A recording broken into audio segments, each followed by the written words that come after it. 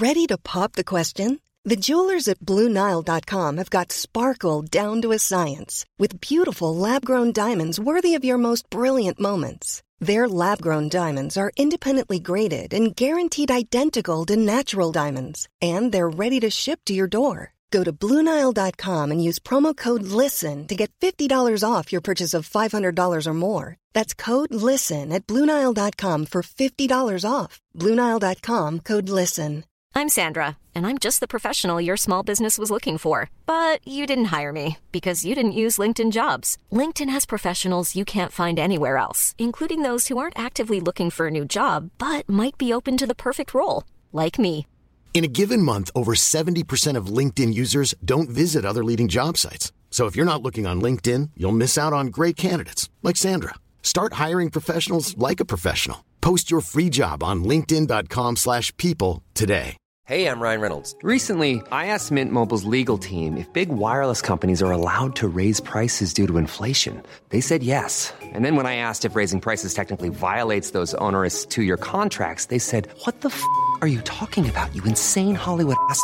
So to recap, we're cutting the price of Mint Unlimited from $30 a month to just $15 a month. Give it a try at mintmobile.com/switch. $45 up front for 3 months plus taxes and fees. Promo rate for new customers for limited time. Unlimited more than 40 gigabytes per month. Slows full terms at mintmobile.com.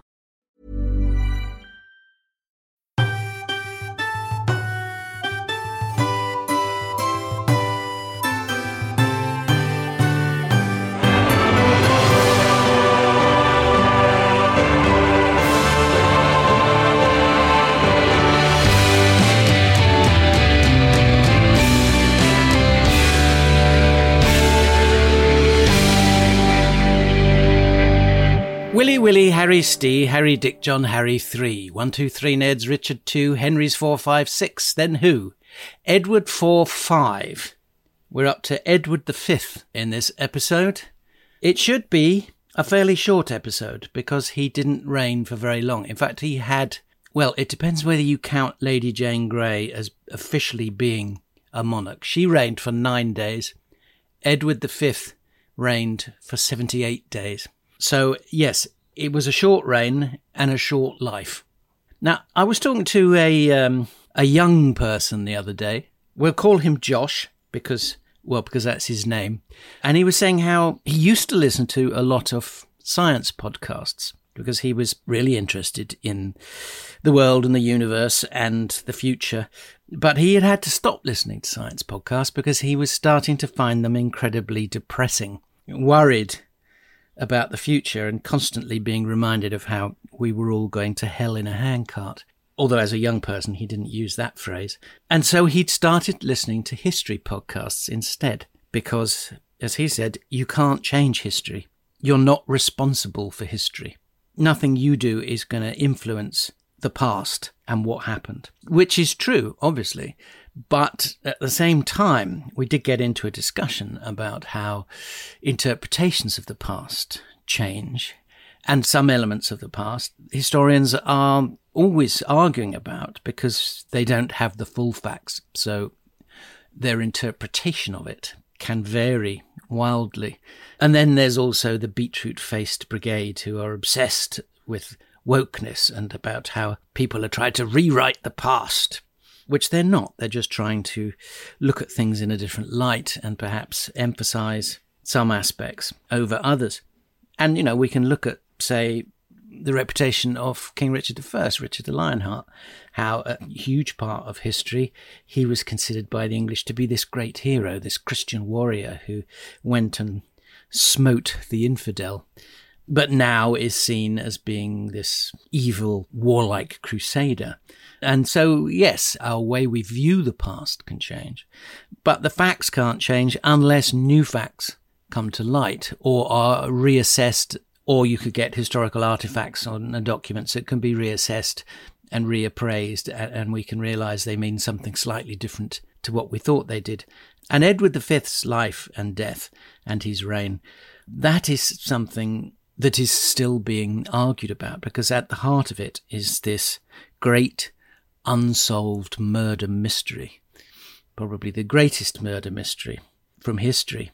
And it is still not solved. We cannot conclusively say what happened to Edward V, how he died, where he died, if he was murdered, who killed him.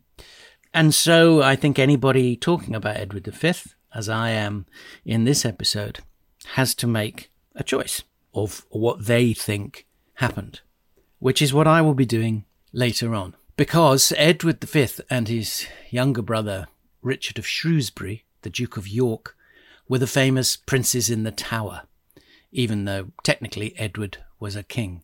These two young boys who went into the Tower of London and after a couple of months were never seen again.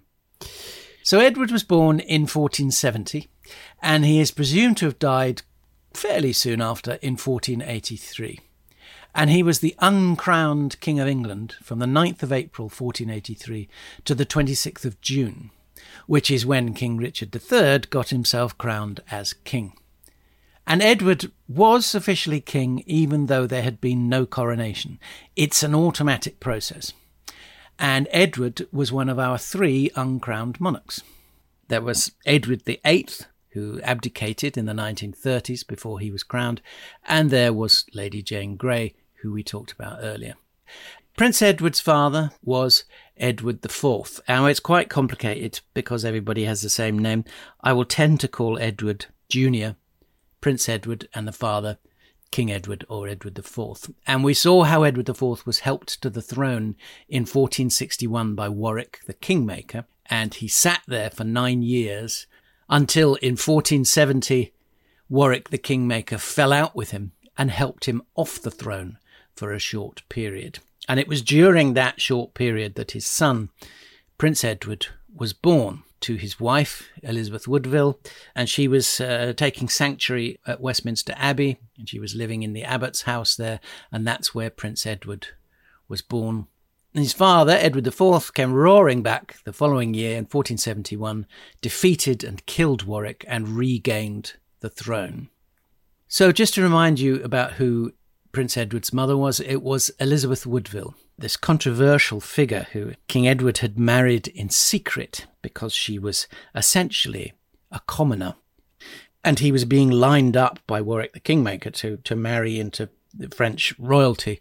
And Edward said, "I'm really sorry, but I've actually secretly married this commoner, Elizabeth Woodville," which was the start of the falling out between these two men.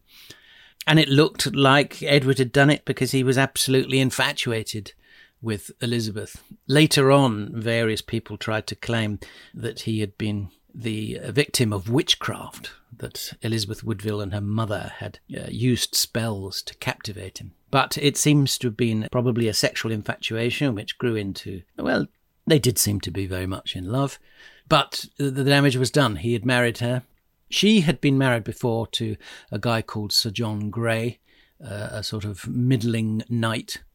And she had 2 sons already, Thomas and Richard. Her father was Richard Woodville, another middling knight, and he became the first Earl Rivers because he was ennobled after Elizabeth's marriage.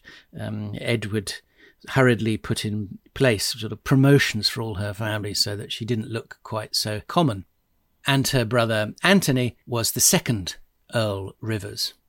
So as soon as Edward IV got back onto the throne, he made Edward Jr. a Prince of Wales.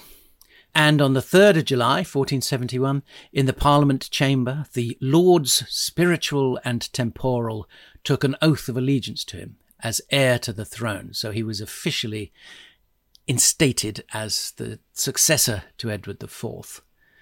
And the rule of his household and his lands was given to a council, which would be in place until he came of age at 14. And this council was headed by his mother, Elizabeth, and her brother, who we just talked about, Prince Edward's uncle, Anthony Woodville, the second Earl Rivers, alongside 2 other uncles from his father's side of the family, George, the Duke of Clarence, and Richard, the Duke of Gloucester, the future Richard III, who will play quite a big part in this episode. Now, the Duke of Clarence, George, only lasted a few years on the council. If you remember, he was the somewhat flaky and unstable brother who'd constantly switched sides in the wars between the Lancastrians and the Yorkists, sometimes plotting against his own brother, King Edward IV, and sometimes fighting alongside him.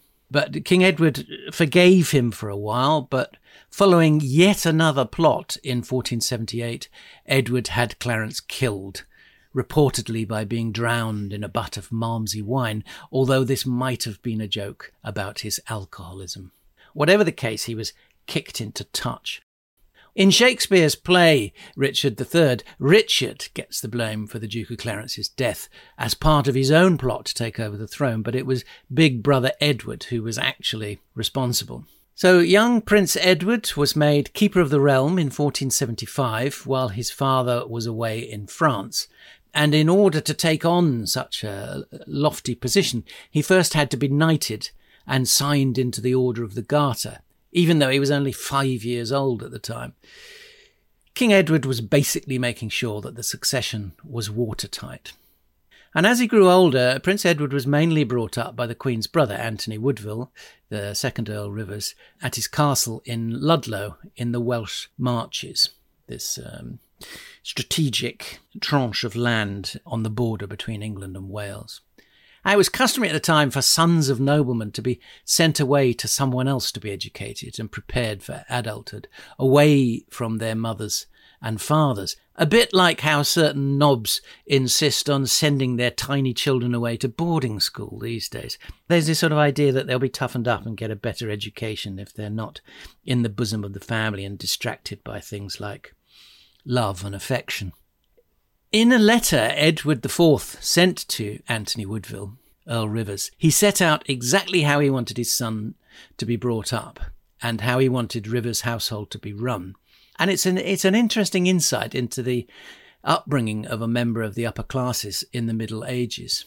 So there was a letter that Edward sent to Earl Rivers and the Bishop of Rochester in 1473.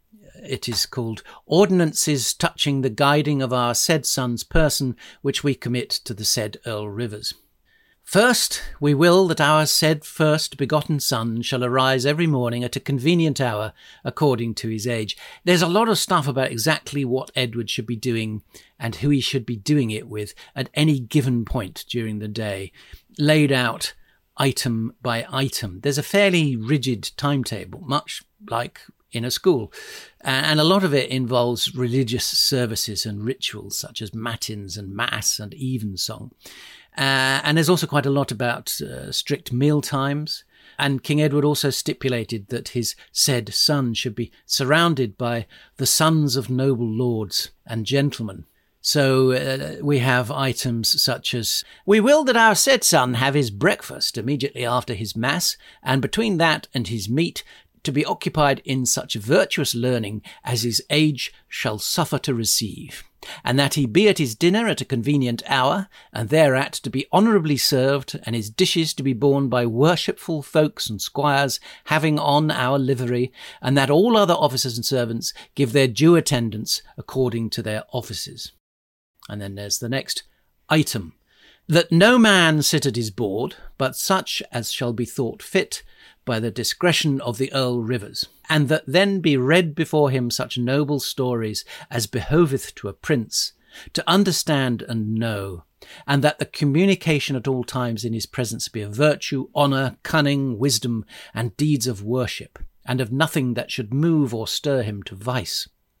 Item, we will that after his meat, in eschewing of idleness, he be occupied about his learning, and after, in his presence, be showed all such convenient disports and exercises as behoveth his estate to have experience in. So, sports in the afternoon. Then there's another item. We will that after his supper he have all such honest disports as may be conveniently devised for his recreation. Then it's bed at 8 with a crew to watch over him and keep him safe as he sleeps. And one often quoted section reads, no one in the household should be a customable swearer, a brawler, backbiter, common hazarder, an adulterer or user of words of ribaldry. And people usually point out that that's a bit rich coming from such a famous adulterer as King Edward. So that was some of the basics of the education of an upper-class boy at the time. And, the debate about what one should teach one's children, what they should learn at school, is one that is ever ongoing. What are the basics? Back in the day, the public schools were essentially set up to train boys to be able to take over their father's jobs in the city, and that they'd be able to, at their gentleman's club, if someone gave a quote in Latin, they could come back and top them with a quote in Greek. So school is a way of training you for the life that you're going to lead. And King Edward, went to a lot of effort to say this is how his son should be brought up, and this is what he needed to be a king. But really, of all the things you should do as a father bringing up a son, is spend time with them, give them love, give them affection, let them know that there is somebody there for them. Spend time with them, go to their sports days, be involved in what they're doing academically, be interested in that.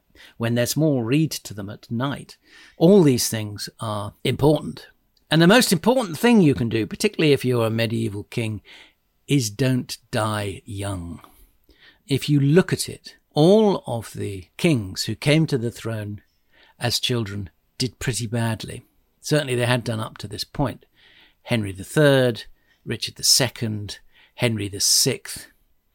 And poor little Prince Edward was only 12 when he heard that his father had died suddenly. And the king's will named Uncle Richard as protector during the minority of his son.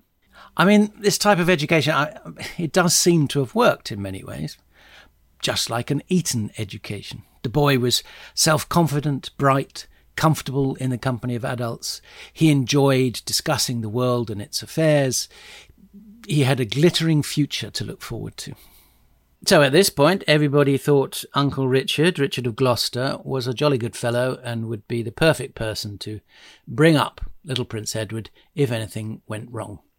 As I say, Edward had been brought up at Ludlow Castle in the west of England, close to the Welsh border, and on receiving the news of the king's death, Earl Rivers set off to escort Prince Edward safely to London, where his mother, Elizabeth Woodville, was waiting for him, with Edward's younger brother, Prince Richard, also known as Richard of Shrewsbury and Richard of York. Shrewsbury being where he was born, and York being his official title as the younger brother of the heir to the throne. Earl Rivers was travelling with another Richard in his party. This is one of Elizabeth Woodville's sons from her first marriage, before she married Edward IV, and this is Sir Richard Grey, who is therefore the half-brother of Prince Edward. Edward's uncle, who's now his chief protector, Richard of Gloucester, had been in York, and he rode south to intercept the party at Stony Stratford. And Richard spent a pleasant evening dining with Earl Rivers and Richard Grey. But the next day, good old Uncle Richard of Gloucester, had them both arrested, claiming that the Queen's family were planning to seize power by force and were plotting to have him murdered. And he had them locked up in Pontefract Castle. And when news of these events reached London, the Queen took sanctuary with her younger son, Richard, Duke of York, and her daughters. Now, Richard promised these three nobles that they would be fine, they'd be well looked after, and he was simply going to look into the truth of this plot against him. But 2 months later, they were all three of them executed on these trumped-up charges of treason. And Richard sold this to the people with the lie that he had been bravely protecting the boy from his own family. But to backtrack a bit, Richard of Gloucester led the party into London and put Prince Edward into the Tower of London for his own safekeeping, announcing that he would stay there until his coronation. A date was set for the coronation, but Richard repeatedly postponed it, playing for time. He even somehow managed to persuade Elizabeth Woodville to send his other nephew, Prince Edward's brother Richard, to the Tower for safekeeping. He got a pet priest, Cardinal Bourchier, who apparently was acting in good faith, and he persuaded Queen Elizabeth to surrender her second son, so that the two of them could get ready together for this coronation. And she was given a lot of assurances. And rather naively, nobody at the time suspected that Richard might be plotting to take the throne. Nobody seriously believed that he would consider doing that. I mean, more fool them. And this was despite locking up members of Elizabeth Woodville's family. And people perhaps trusted Richard because you could behave as badly as you liked, but it was just not done to depose a rightful monarch. And it was especially not done to have them bumped off.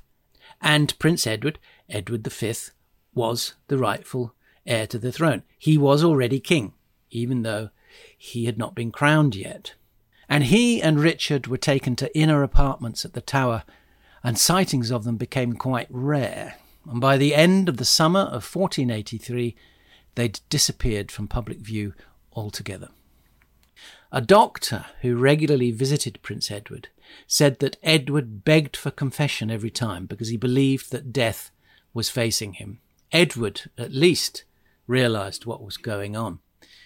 And Uncle Richard was indeed cooking up a scheme. He got another of his pet priests to preach a sermon claiming that Edward IV had been contracted to marry a Lady Eleanor Butler before he married Elizabeth Woodville, which made his marriage to Elizabeth invalid and their children together illegitimate, which meant that Edward and Prince Richard were struck off the royal list. And Uncle Richard was able to declare himself king in the summer of 1483, after which point, as I say, the two princes in the Tower were never seen again. The children of Richard's older brother, George, Duke of Clarence, butt of Malmsey wine, under the strict laws of primogeniture, they should have inherited, but they were also barred from the throne when Richard drew up a legal document the following year called the Titulus Regius. It seems he'd also been planning at one point to declare his brother, Edward IV, illegitimate as well, to try and sort of clear the whole slate and leave him as the last man standing, but it was all getting a bit complicated, and there was a danger that Richard himself might be drawn into the murky waters of illegitimacy. But whatever the case, he has this document presented to Parliament, the Titulus Regius, this legal document, which says that Edward V and his brother Richard had no claim to the throne, they were illegitimate, and he was the rightful king. And this all happened so fast, and Richard did it so thoroughly. He even had a small coup where he rounded up all the surviving supporters of his brother Edward IV and either imprisoned or in one case, executed them, so that there was no real opposition. And nobody knows what actually happened to the two little boys. The most common theory is that they were murdered on the orders of their uncle King Richard, which to me makes perfect sense. Their mother had sought sanctuary in Westminster Abbey, fearing for her life. Richard had executed their uncle Earl Rivers and their half-brother Richard Grey. He had rounded up or executed the chief supporters of King Edward IV. He had declared the boys to be illegitimate. He'd cleared the path of any obstacles and basically snatched the throne for himself. He is the most obvious candidate, and he has acted ruthlessly and shamelessly to take the throne, throwing members of his own close family under the bus. Later on, in Tudor times, Thomas More wrote a history of Richard III, and he declared that they had been smothered to death by their own pillows by a certain Sir James Tyrrell. But at the time, it was just they weren't there anymore. Nobody spoke about it, and nobody really knew what had happened.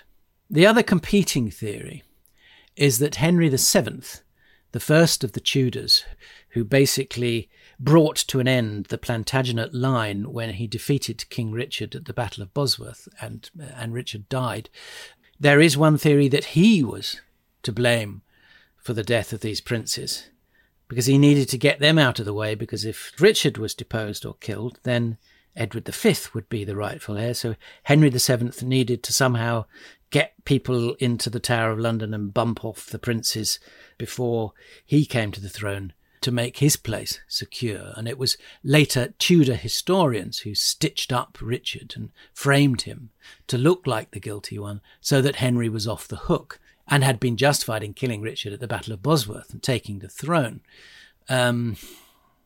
This is all a little bit unlikely. But there is this group called the Ricardians whose main aim is to reinstate Richard III as a great man and a great king. But to me, that all seems a bit ludicrous and unlikely.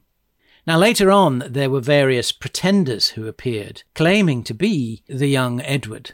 The most famous of them was a guy called Perkin Warbeck, and we'll look at this in the next episode. But there are some theories that say he was indeed one of the princes in the Tower. But none of this can be proved. And as I say, this is the big mystery.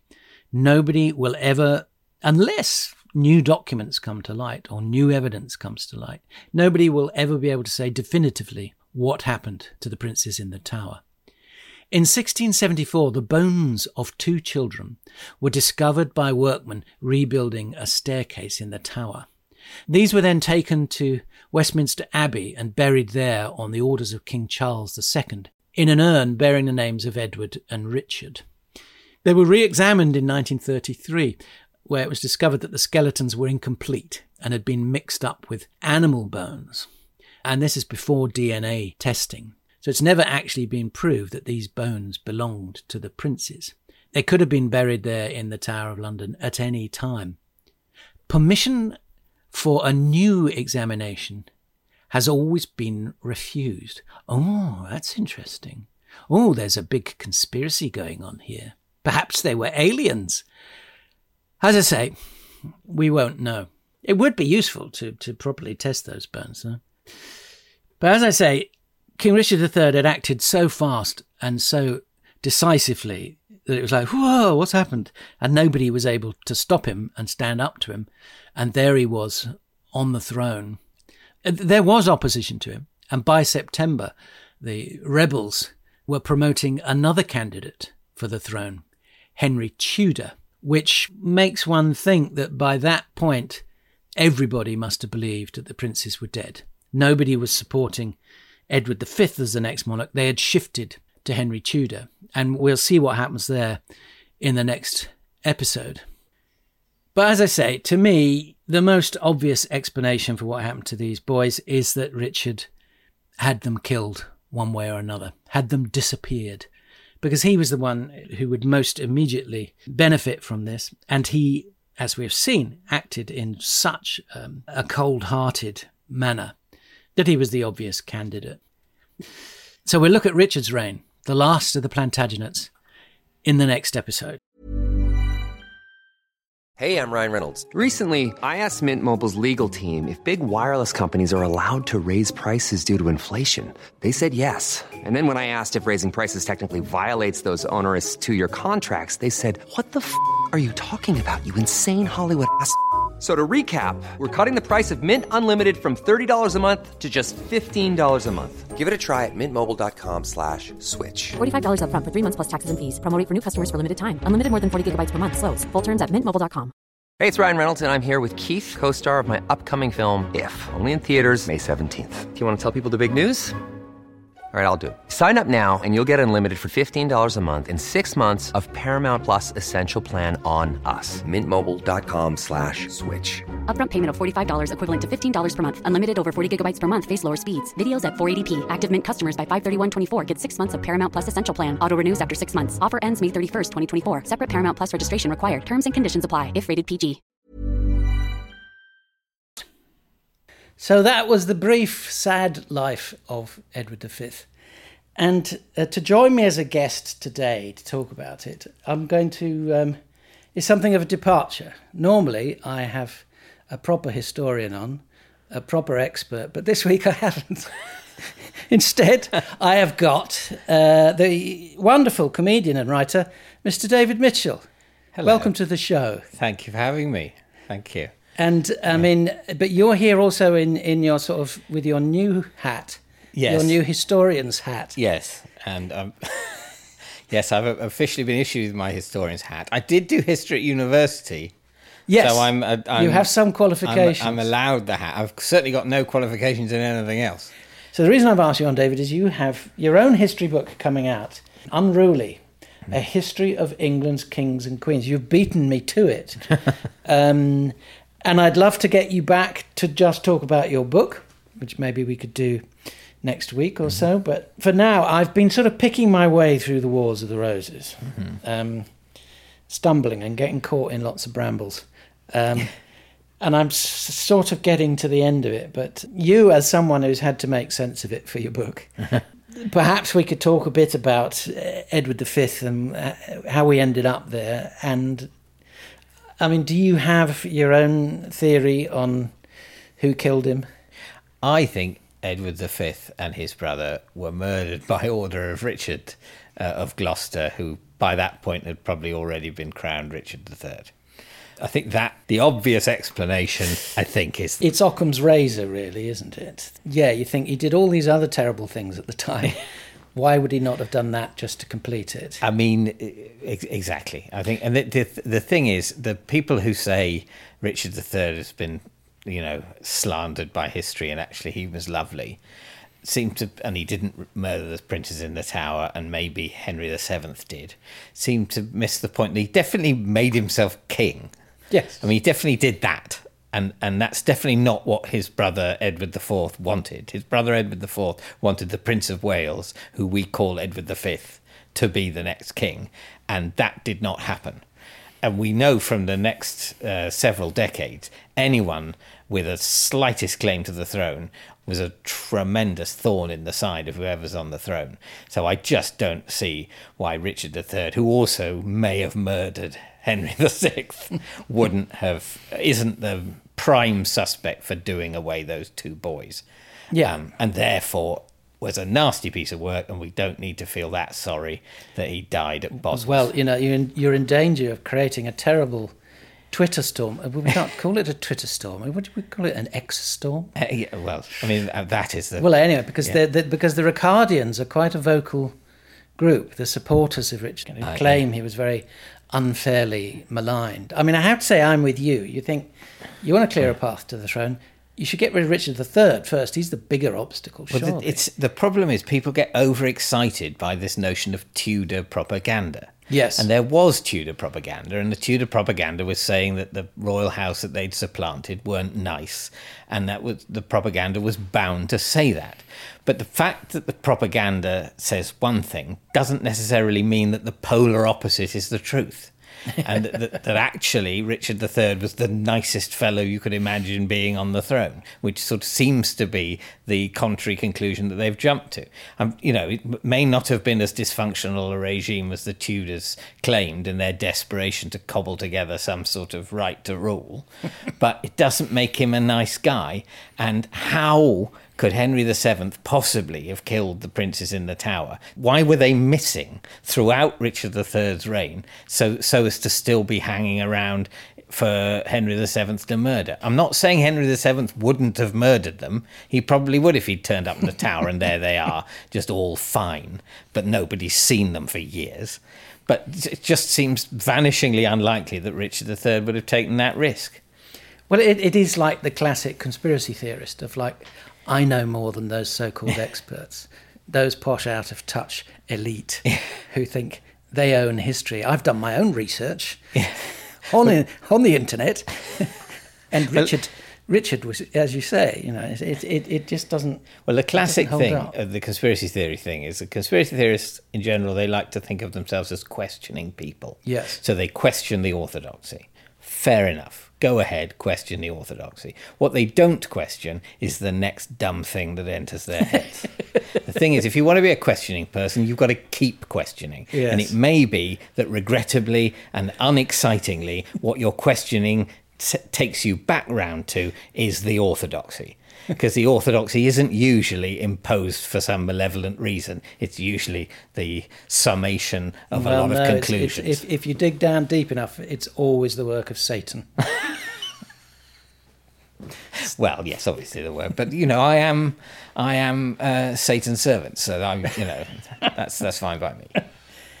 So, I mean, it's interesting that in your book you say Edward V never really was Edward V. Well, I mean, he wasn't, was he? He wasn't crowned. Yeah, but you don't have to be crowned. No, I know you don't. You just have to be in the line of succession. But he didn't really do any I mean, he was briefly proclaimed, and then he went to the Tower of London, and then that's it. So you could see a world in which, Richard III claimed he shouldn't be king, claimed that he was in some way illegitimate because the Woodvilles were a dodgy family who'd sort of entrapped Edward IV. So Richard III, if Richard III had carried on ruling and a successor of his called Edward had been king after him, he would undoubtedly have been crowned Edward V.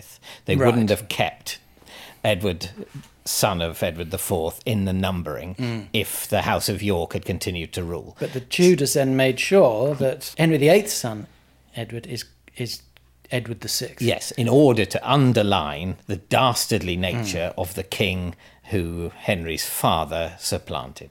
That's why he's in the numbering. Lady Jane Grey is, in a sense, as much an effective ruler as Edward V was, but I don't think if there was a new Jane crowned in our current monarchy, she'd be crowned Jane II. In my book, I give both Edward V and Lady Jane Grey a little chapter because, I mean, it's the least we can do for the poor people. Well, I will probably give Lady Jane Grey an episode in this series, even though she's not in the rhyme. Yeah. Although there is a sort of addendum at the end, some versions of the rhyme, there's a sort of apology to her for leaving her out. Oh, right. Yeah, well, that's nice. But I shall also do an episode on Cromwell, who was king in all but name. No, I support that. Will you do an episode on Richard Cromwell? His son? Yeah. Well, he seemed to have been a bit rubbish. Yes. So I'll probably stick him in Oliver Cromwell's episode.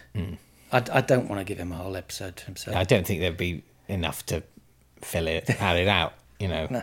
So to get back to Edward and the Wars of the Roses, when you were writing your book, did you manage to make sense of it all and to retain the information? Certainly the bit of my book about the Wars of the Roses coincided with a short period of my life when I got my head round it. And now it's gone, and so if I need to go back and check on it. It is. I mean, it's one of those things which, the very top level is very simple. It was a dynastic dispute between two branches of the same family, but once you go beyond that, it's like opening a door into madness. It's the bit where there's two kings, and then the guy that's made the second king Warwick the changes it and goes and remakes the first one. That feels unnecessary. That's Well, they certainly didn't bother trying to fit it into the rhyme at that point, which should have gone 1, 2, 3 Neds, Richard 2, Henry's 4, 5, 6, then who? Edward IV, Henry again, and then Edward again. But yeah, no, I mean, they didn't do that because it didn't really work as a rhyme. So the rhyme is not necessarily that helpful. I think I briefly made sense of it in my own mind, but I've only retained some of the information. I have a vague, as I sit here now, I have a vague worried sense of there being more than one Battle of St Albans and not really remembering which one's which. No, there were two. I think it's the second one that Henry VI sits through singing under a tree. Yes, and it was at the second Battle of St Albans, I think, that he was recaptured. Yes. By Margaret of Anjou. And, I did ask, I think it was Helen Castor, I said, why did they keep taking Henry to these battles? Because whoever won would take him home with them as a sort of prize, a party bag. And she said, well, where else could they put him? And if you put him in a castle, then the enemy just goes and besieges the castle. So they had to lug the poor sod around. And yeah, I think the Second Battle of Albans wasn't much of a battle, but Margaret managed to catch Henry and carry on south. But the first one was where it all kicked off. Yes. And it wasn't really a battle at all, and it was in the sort of, actually in the town centre. And it was, yes, a bit of a scuffle, but quite a few bigwigs were killed. Yes, well, Warwick the Kingmaker and Richard of York went in and basically said, let's just bump off as many of our opponents as we can and then say to the king, oh, but we still love you. Yeah. But there's nobody else in court who can stand up to us. Yeah.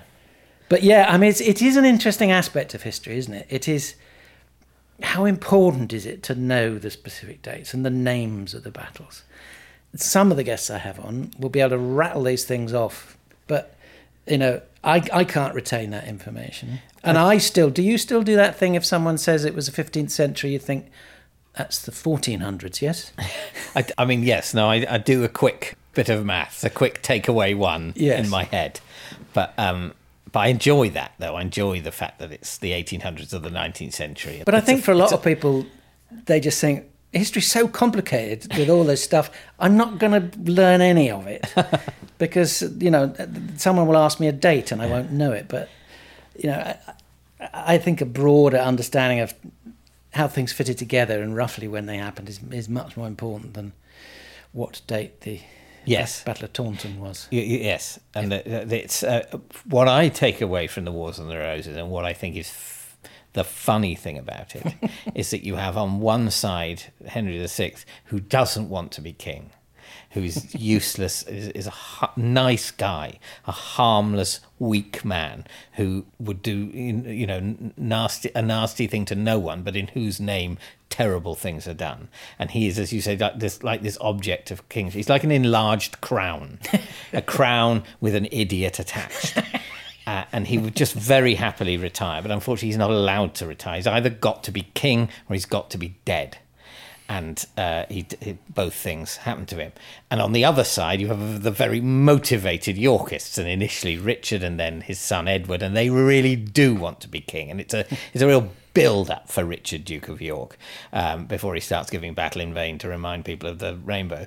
That he, for ages he pretends, no, the king is fine, I'll be the king's servant, I've just got to rein in the king's bad advisor, I've got to basically just run things for the king, but he can be king, I'm not claiming to be king. And then some point he snaps and he goes to Parliament and he goes, I want to be king, the king's an idiot, I should be king, I've got this line of succession, I'm a Plantagenet, make me king. And then he dies about the next day in a battle. So that was a real, if you were writing the film, it's like, what, wait a minute, no, you can't just kill him at this point. Surely this guy's going to be the king. Yeah, exactly. There's a real build-up. And that's one of the things that's unsettling but also funny about the whole medieval period, is you never really know when someone might die.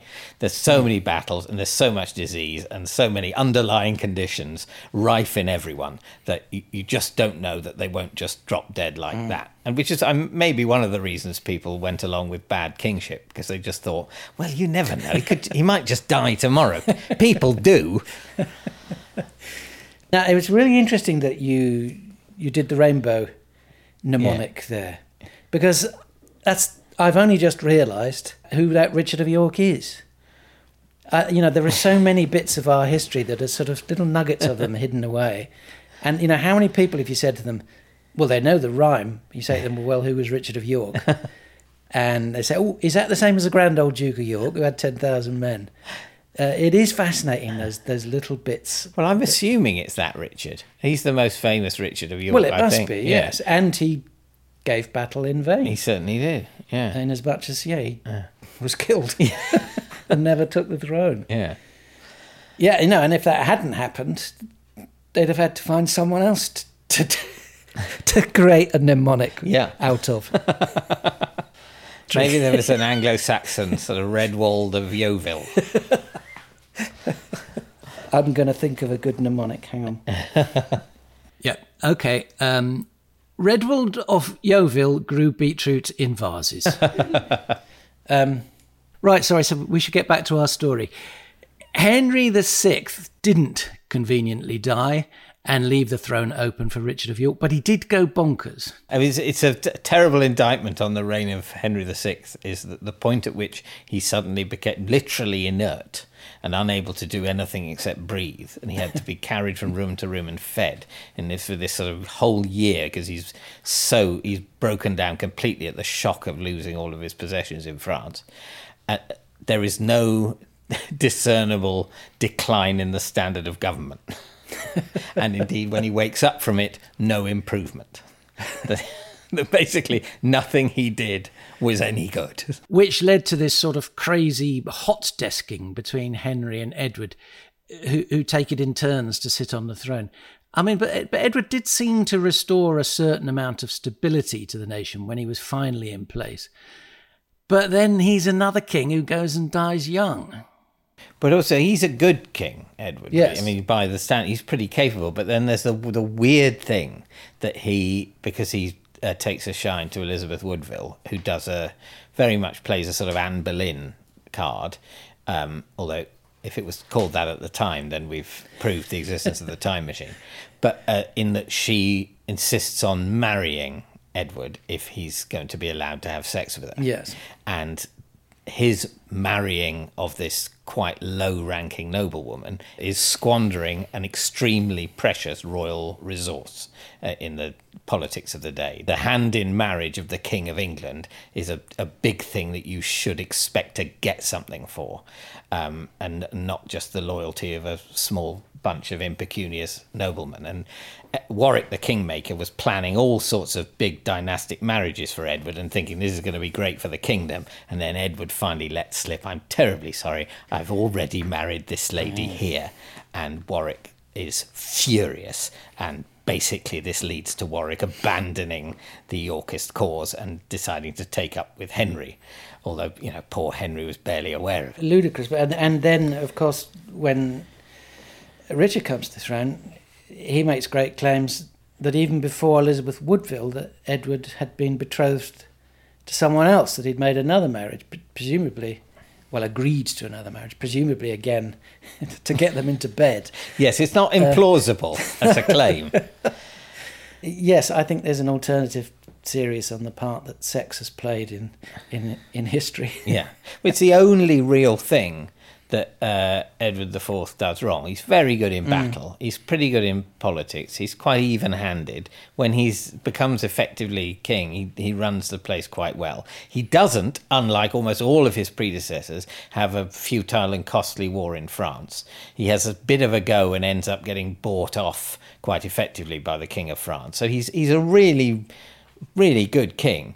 But his physical urges are his undoing. And initially, the physical urge of making him marry Elizabeth Woodville, which results in the readeption, as it's called, of Henry VI. But then he gets over that problem. But then ultimately, he dies young because he eats and drinks himself. So you're going with the moral view on that he was punished for enjoying the pleasures of the world too much. It's not the old, and it killed him. I think it's the modern view that if you eat and drink massively to excess, you're quite likely to die younger. I don't take a moral position on that. I think it's a shame for the kingdom. Well, you said he only really did one thing wrong. I would argue that he did two things wrong, and that dying young was the second thing, because it left his brother, good old Uncle Richard, in charge of looking after his son Edward. And it really does seem that nobody at the time thought he might misbehave and that he might have aims on the throne. And a lot of historians say, well, he probably didn't at this point, but it sort of slowly fell into place. Well, he's frightened of the Woodvilles, isn't he? Yeah, it's the first thing he does is kill some of them.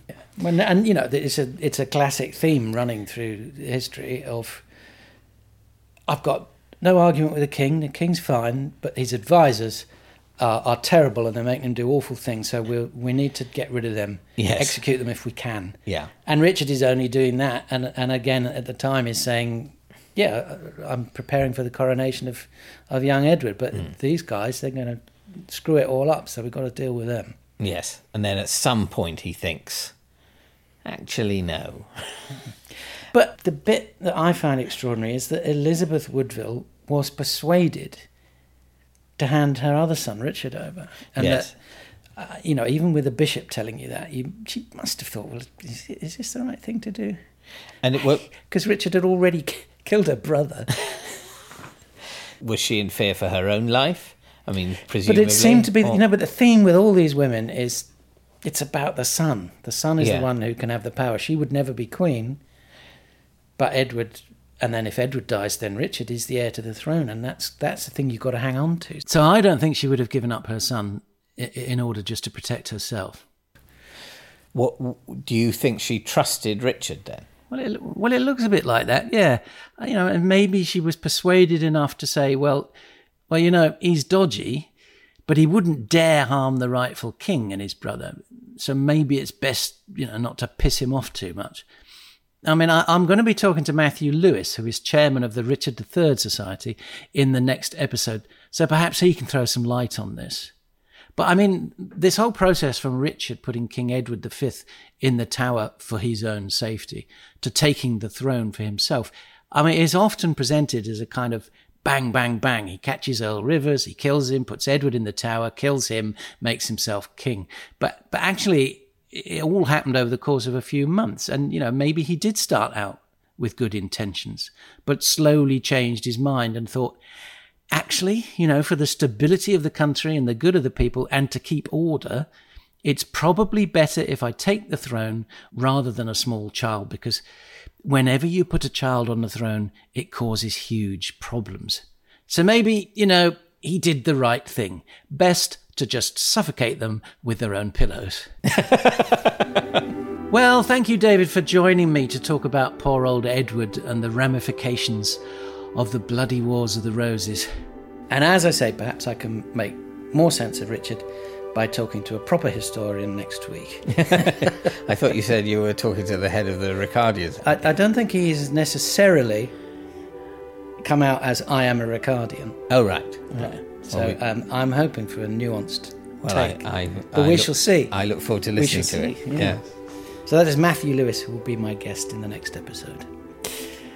And yes, as I say, thank you, David. And would you like to come back and talk about your book? I would, yes. Well, let's do that. Yeah. My book, only a tiny bit of it is about Edward V. Yes, it's only about 2 pages, the chapter on Edward V. So well done for dragging that out. But yes, I look forward to talking to you about your book in a future episode when the book is actually in the shops. What's the publication date?